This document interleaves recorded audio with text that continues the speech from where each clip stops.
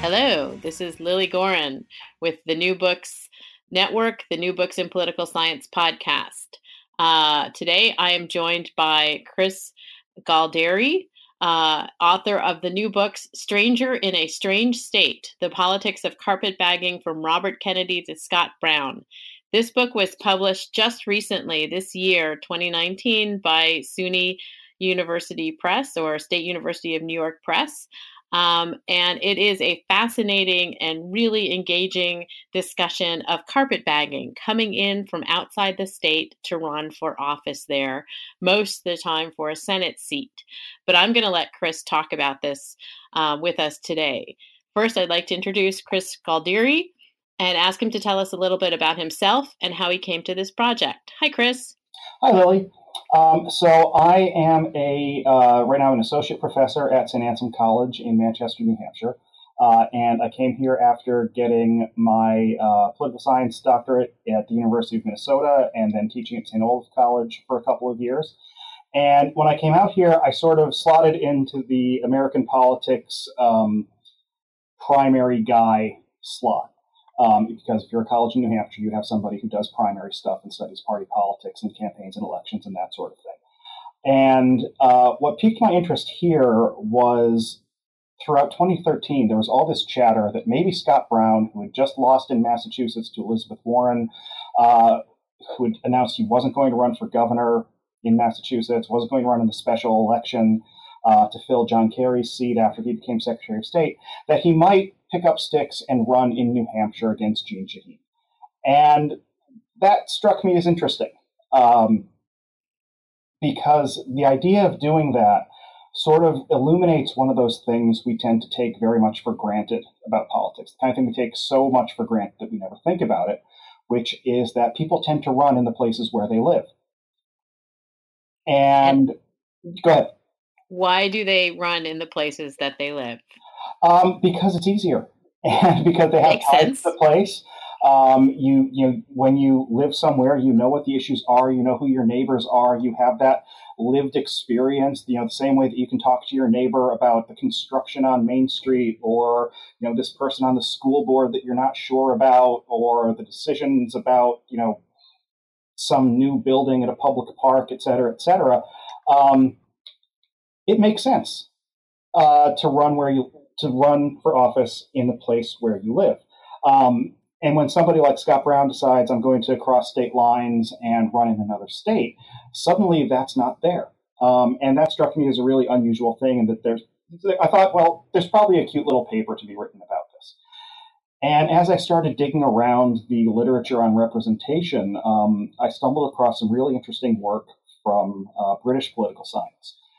And there were some papers that said in England it's much more common, and I'm not a comparativist, so I hope I'm not getting this wrong, for a party to sort of parachute a candidate they like into a safe district, which means that there are some places in the UK where you very rarely have someone who actually lives there representing them, and that's not great from the perspective of this idea of descriptive representation, that representatives should have things in common with the people that they represent.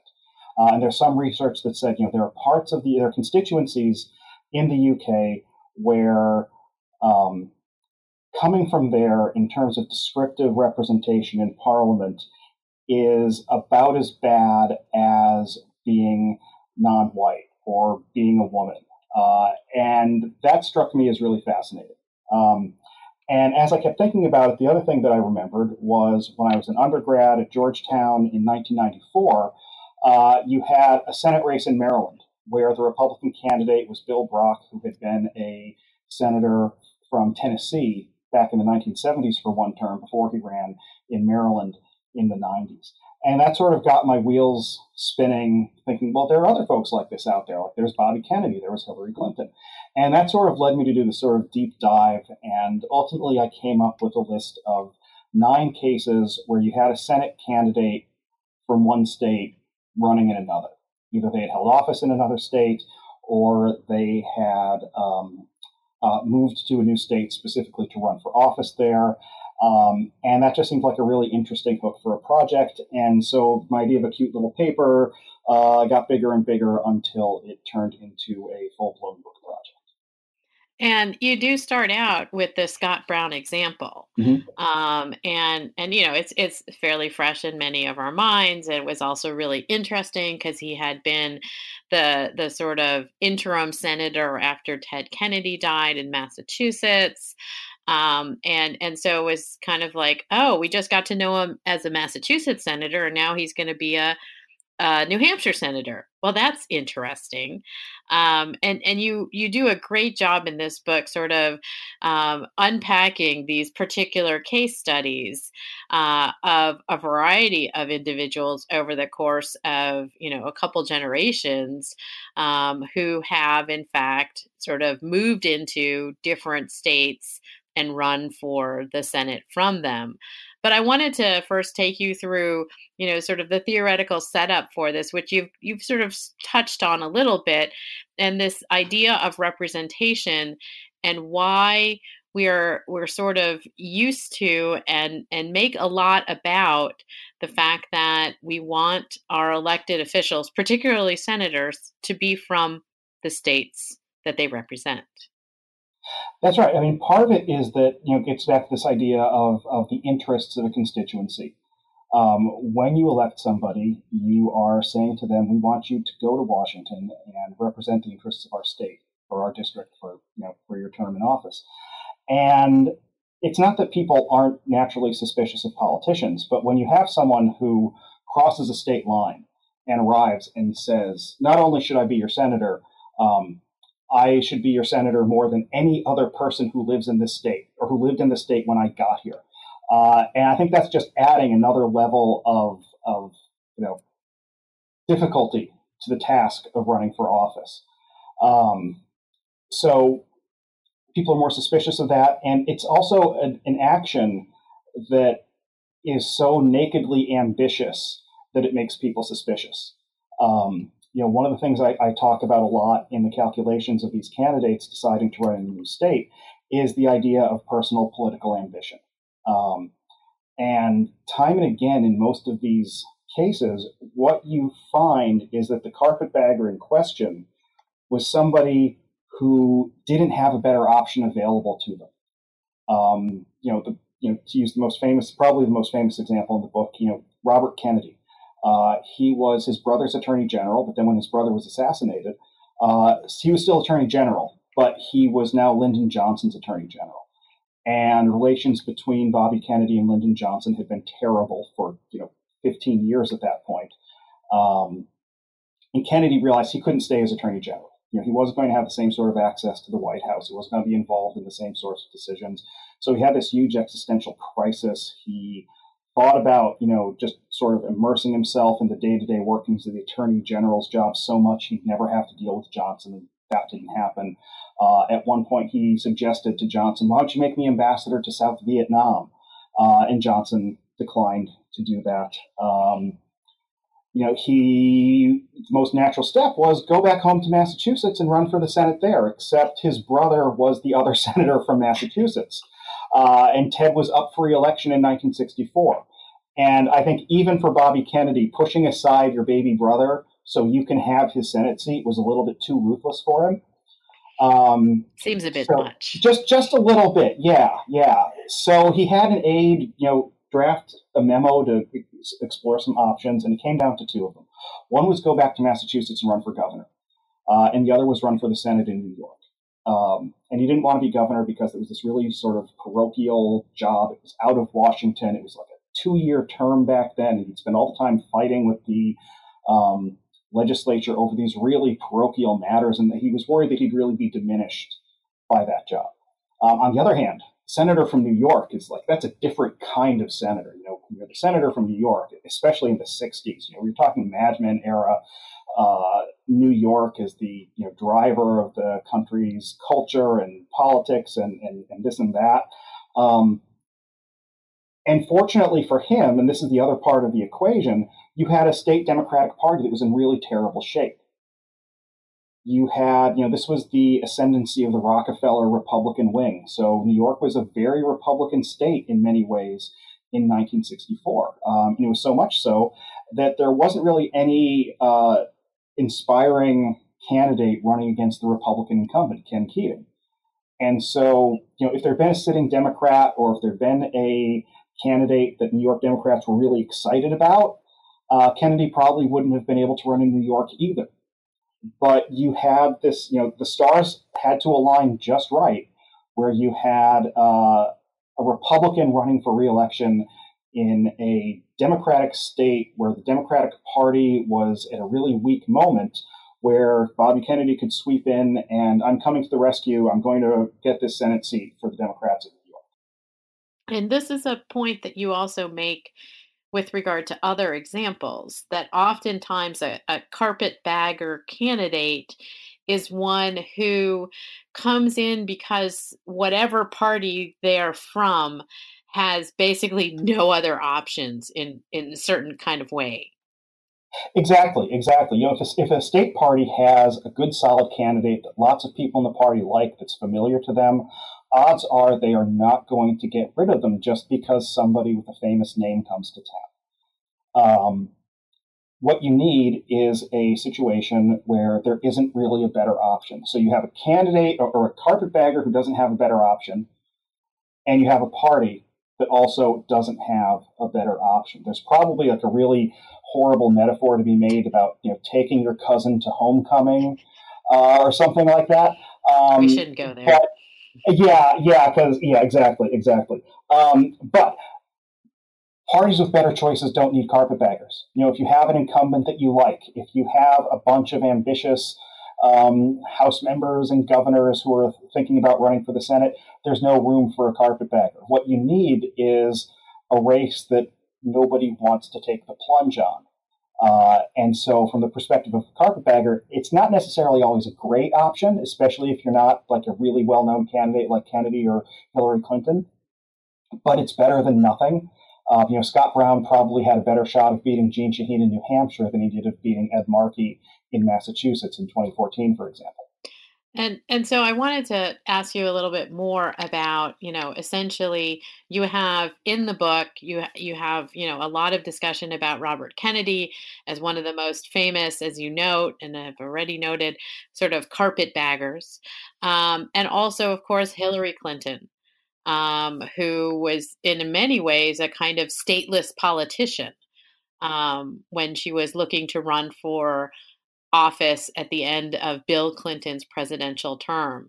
Can you talk a little bit about both Kennedy and Hillary Clinton coming into New York in particular? Sure. Yeah, I think one of the things that emerges over the course of this book is that New York is probably different from most states in terms of being receptive to a carpetbagger-like candidate.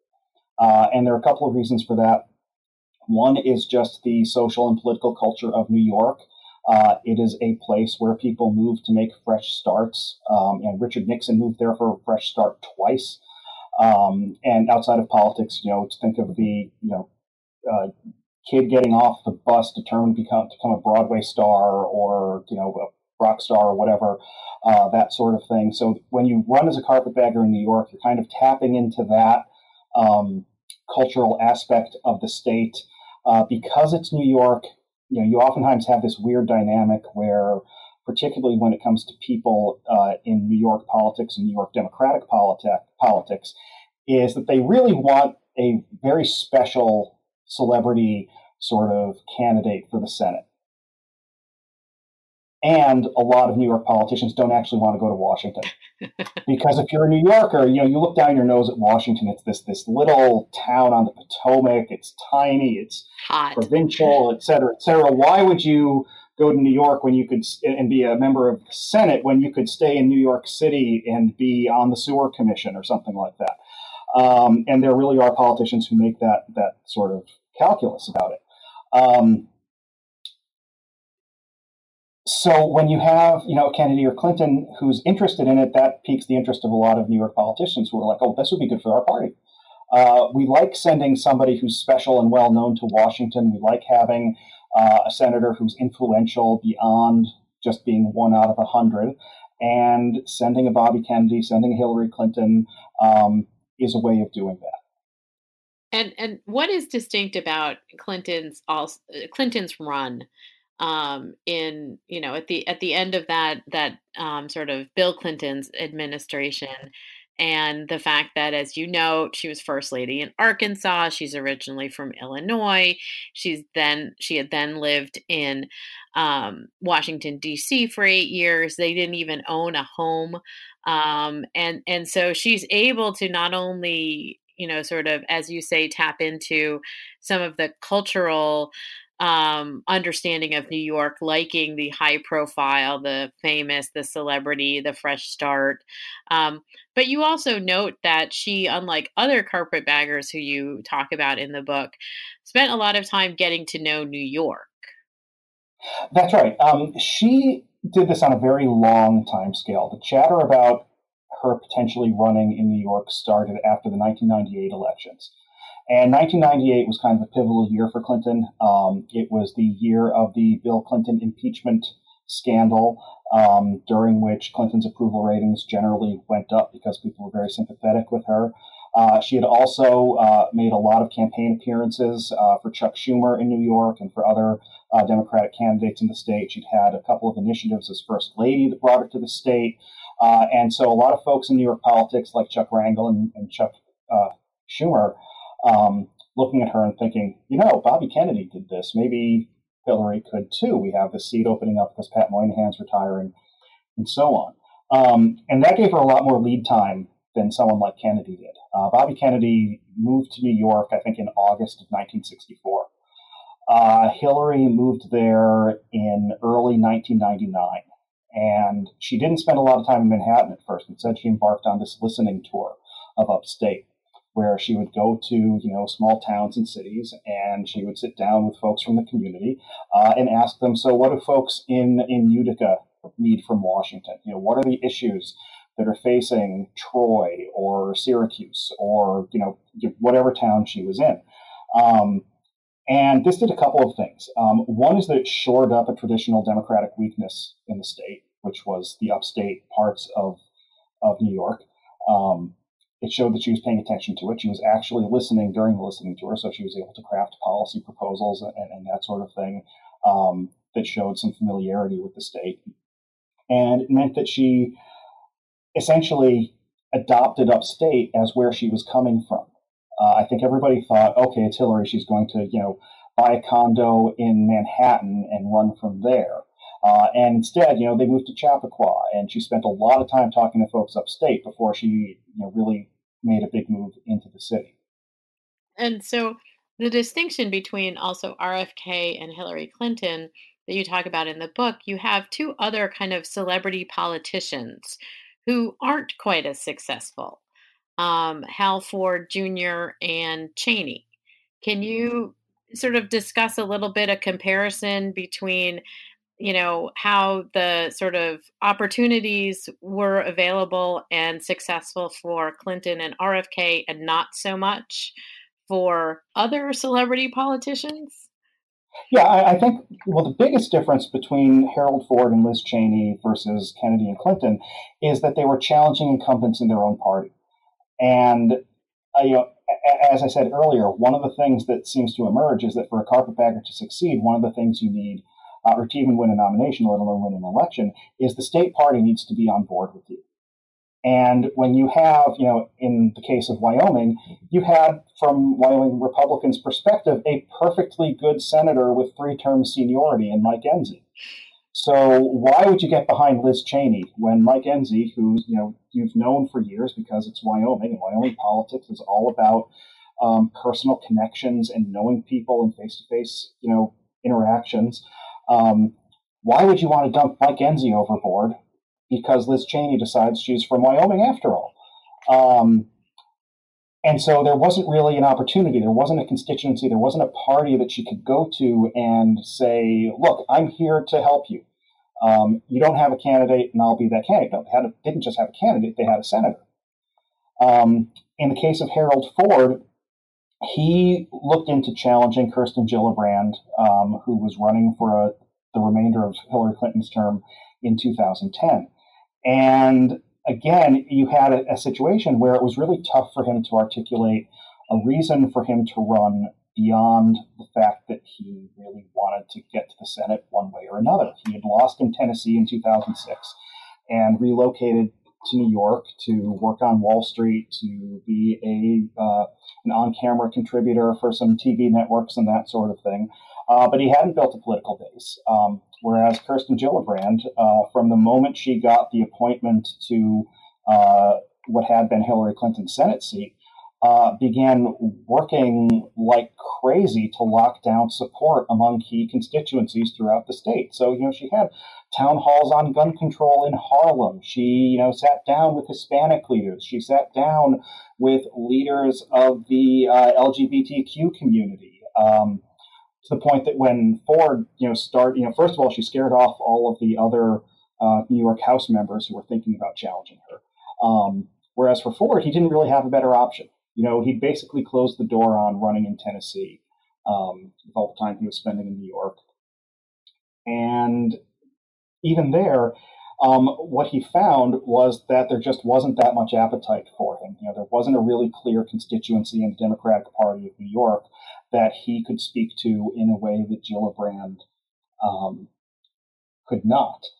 And, I talked earlier about the campaign people were expecting Hillary Clinton to run, one that was really Manhattan-based and that sort of thing. Harold Ford kind of was running a caricature of that campaign. This is somebody who, got shuttled around town in town cars from one exclusive club to an office on Wall Street to NBC News. He'd never set foot on Staten Island, but he'd flown over it in a private helicopter, that sort of thing. So, it was really just a case of, when you just have that ambition and you don't have a party that needs you, you just sort of fall flat on your face.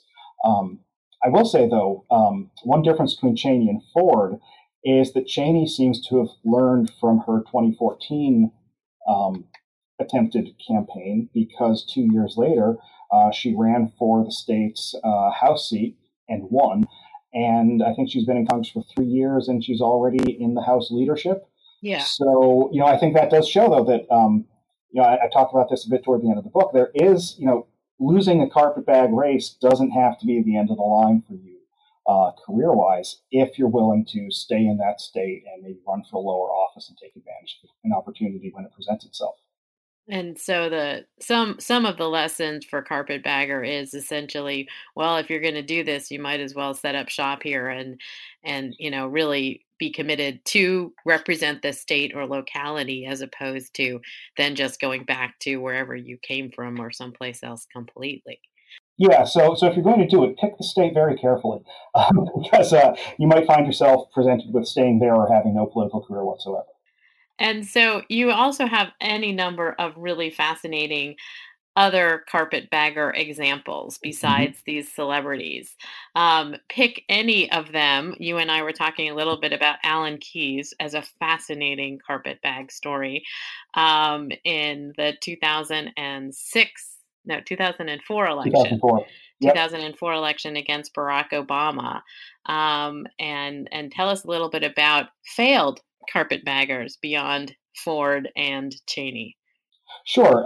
Well, since you brought up Alan Keyes, let's talk about that race. That race, as I said before the show, is just like, it is just such a strange and baroque election. It's almost, as you read it and as you try to write about it, everything about it is just bizarre.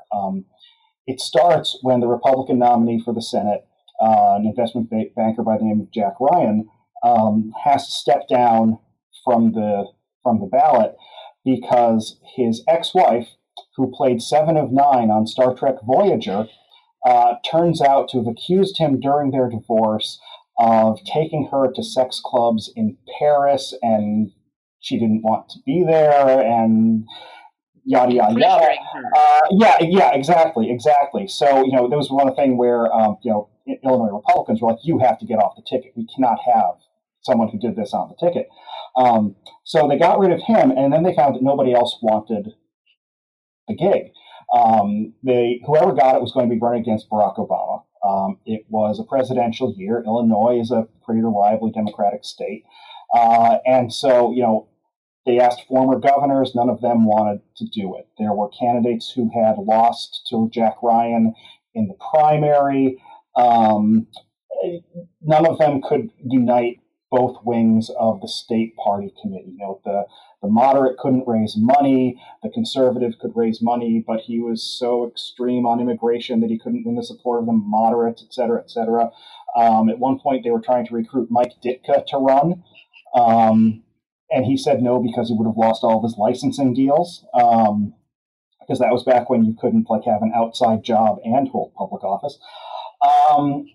And ultimately, they imported Alan Keyes, who had run for Senate in Maryland a couple of times, who had run for president a couple of times, to move to Illinois and become the Republican nominee for the Senate. And Alan Keyes, didn't have a platform at that time, much as Bobby Kennedy and Hillary Clinton had not when they ran.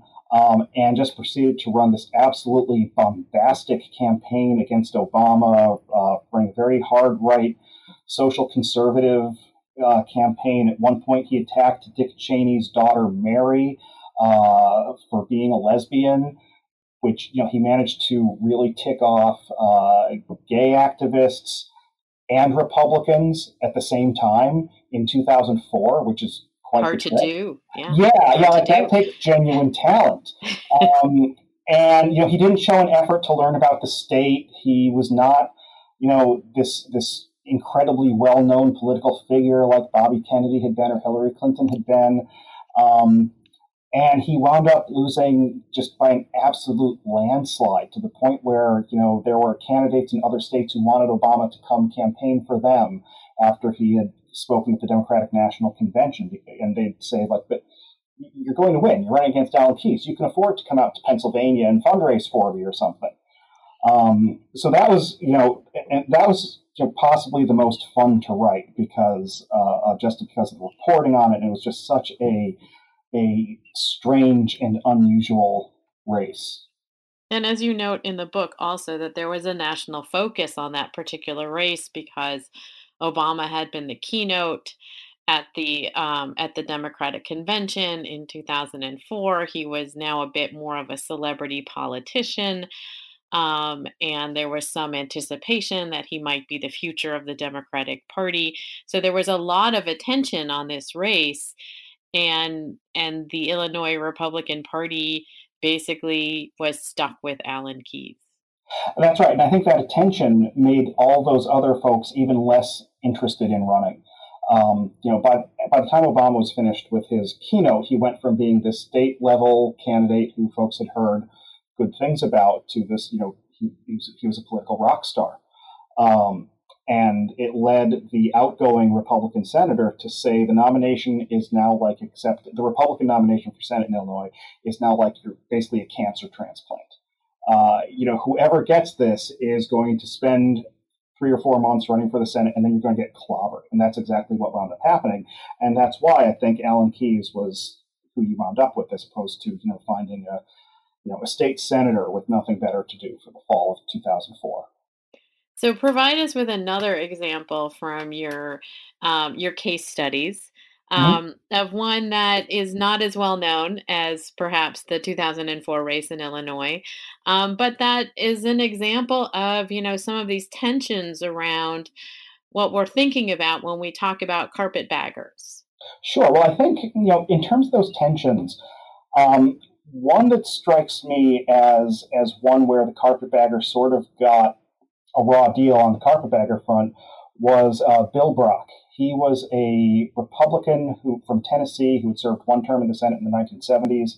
He had gone on to be chair of the RNC. He'd had a couple of cabinet posts in the Reagan administration. But by the time 1994 ran around, you had a Democrat in the White House, and he had been on the outs with the George Bush administration because he had managed Bob Dole's campaign, so he hadn't really had a role there. And he decides to run for the Senate in 1994. And at the time he did that, he had been at least a part-time resident of Maryland since the mid-'60s. because that was the era when you get elected to the Senate and you go to the Maryland suburbs, you go to the Virginia suburbs, and you buy a house and you move your family there. And over time, Brock had slowly made Maryland his primary residence. He had come to, pay taxes in the state. So he really, I think, of anybody in the book, he has the strongest claim to say, yeah, a long time ago I represented another state, but I've lived here for, decades. And I think that makes me qualified to run for office. His problem was that Maryland is one of the most democratic states in the Union. And so running as conservative Republican in a state where two of the major Democratic constituencies are federal employees and contractors who commute into Washington, D.C. for work or work in federal agencies in the Maryland suburbs, and African-American voters in and around Baltimore in particular. And so you had a former Tennessee senator who had voted against the Civil Rights Act and had taken other positions to put him really out of step with Maryland voters. And because he was new to the state from voters' perspective, he didn't have the sort of relationships where he could have negotiated those positions over the years.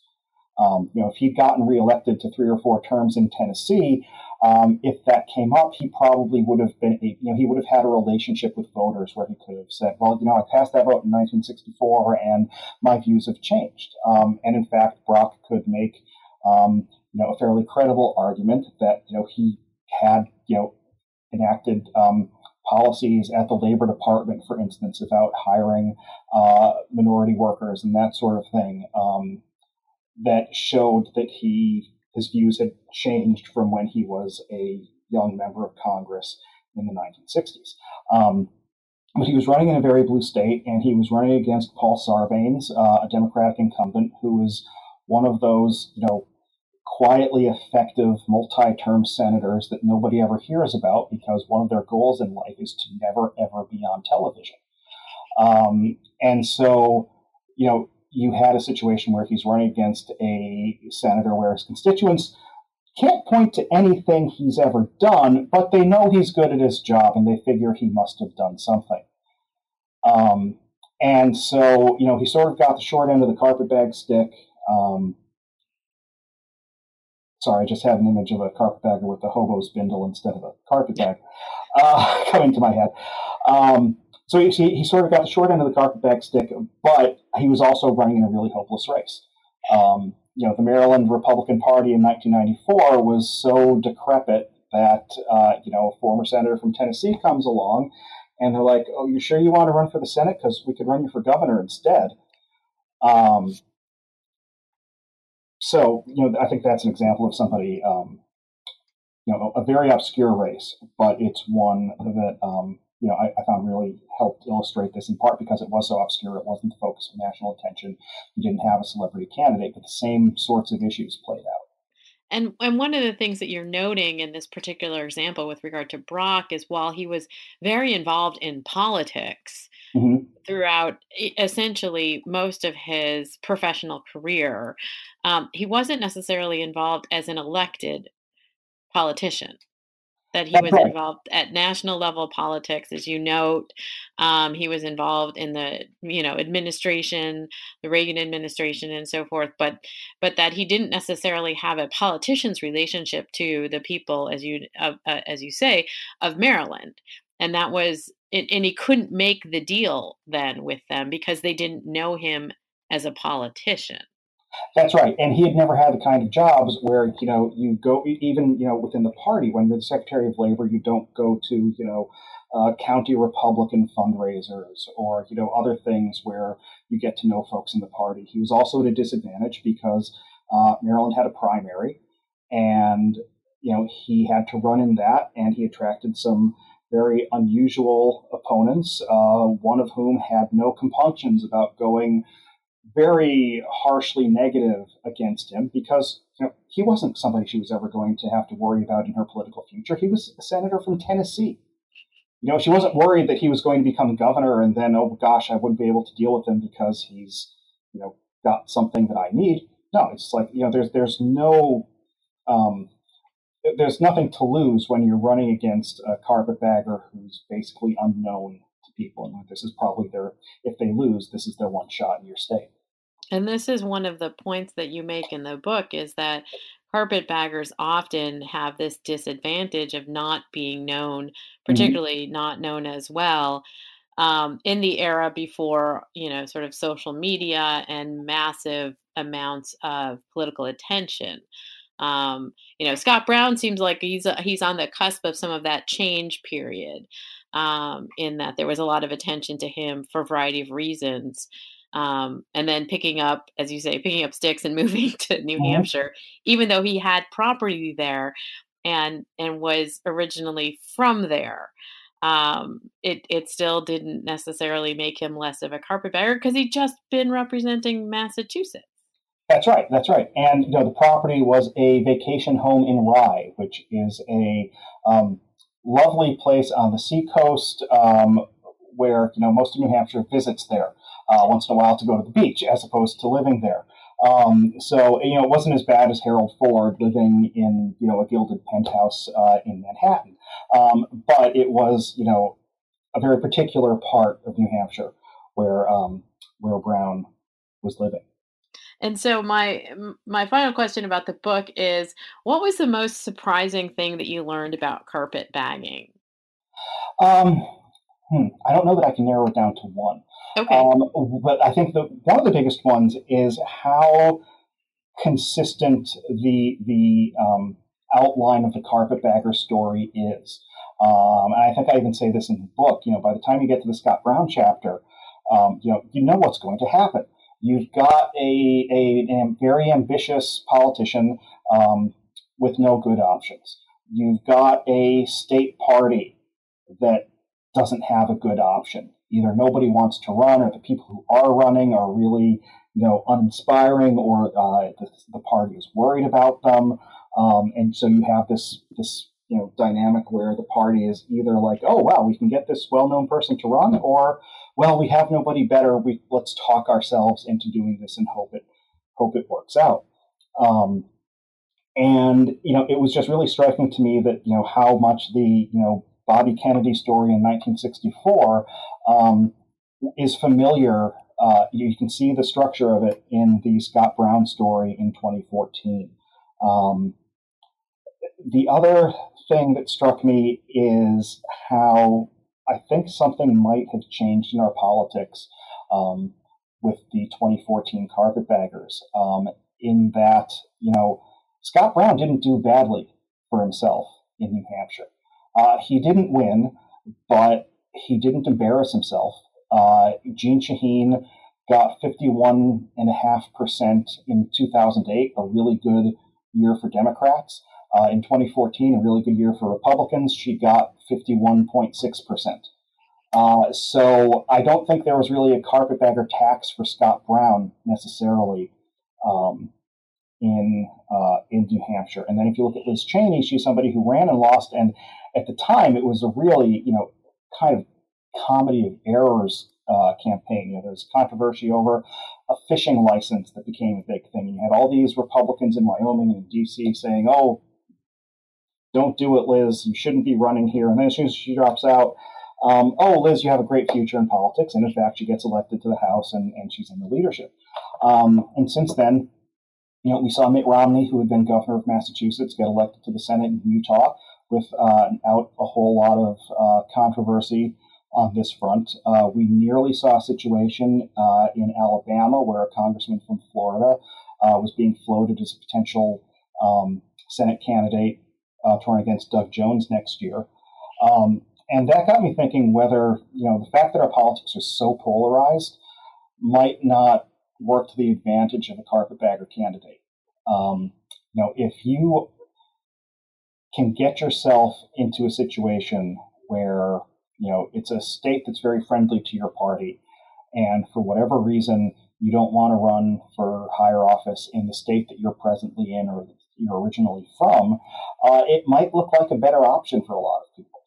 You mentioned social media. Well, a losing campaign can still really boost your profile. Just look at Beto O'Rourke. Exactly. Look at Beto O'Rourke, look at Stacey Abrams, look at Andrew Gillum. I think I said on Twitter, somebody said, how come nobody talks about Gretchen Whitmer, the governor of Michigan for 2020? And I said, well, she made the mistake of winning her election. And if she had just had the sense to lose, then maybe people would have been trying to draft her to run for president, just like with Beto and Stacey Abrams and so on. So I think, I think, you need a really particular set of circumstances for a carpetbagger run to make sense. But I think when those happen, it might be easier now to convince somebody to take the plunge. And I think you're sort of the examples that you provide us with regard to Liz Cheney and, again, Scott Brown not winning, but not like wiped out like Alan Keyes. And of course, Mitt Romney, who has now been, governor of Massachusetts and senator from Utah, which is an interesting combination. Isn't it? Yeah. And so that maybe, as you say, that less being a representative from your state or locality and more being a representative of your party during these polarized times, maybe an evolution in the carpetbagger narrative. Yeah, and I think one of the other things that could be going on is that it could be an appealing option for people who run nationwide races and don't quite make it.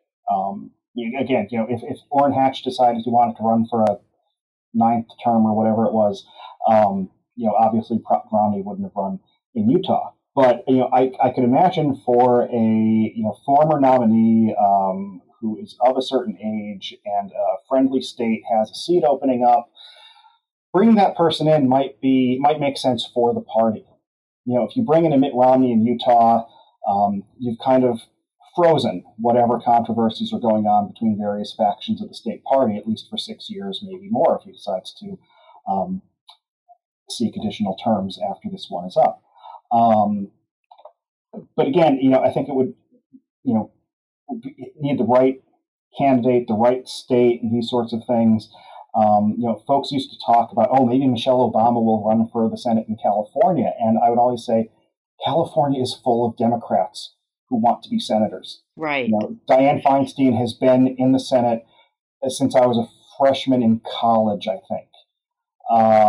There are a lot of Democrats chomping at the bit to run for the Senate when she retires, if she retires, after this term. California does not need Michelle Obama to come in and run for the Senate. What you need is this, it is a state party that is functional, but having a bad decade and likes the idea of a well-known figure coming in. And that just doesn't happen that often. Yeah, I think particularly now with regard to the parties at the state levels are fairly well organized in lots of ways that they may not be necessarily popular in a particular state, but they're generally a little bit more organized. Right. Or in a state where they're not organized, Wyoming Democrats are going to have a really hard time attracting a carpetbagger. Right. Because what's the pitch there? Come run for office in Wyoming and lose. And I don't see many people wanting to take that particular plunge. And particularly because there are, I think, a lot of Democrats who own nice property in Wyoming, too. Mm-hmm. Yeah, and maybe if more of them voted in Wyoming, Wyoming politics would look different. But until Amazon puts its third headquarters in Cheyenne, there are a lot of states that aren't going to go blue anytime soon. Just as there are a lot of California's probably not going red anytime soon. I don't see Republicans. I don't see Dick Cheney moving to New Jersey to run for the Senate anytime soon. No, I don't think so. Yeah, I don't think so. So, Chris, what are you working on now? Right now, I am working on a short book about Donald Trump's relations to New Hampshire politics.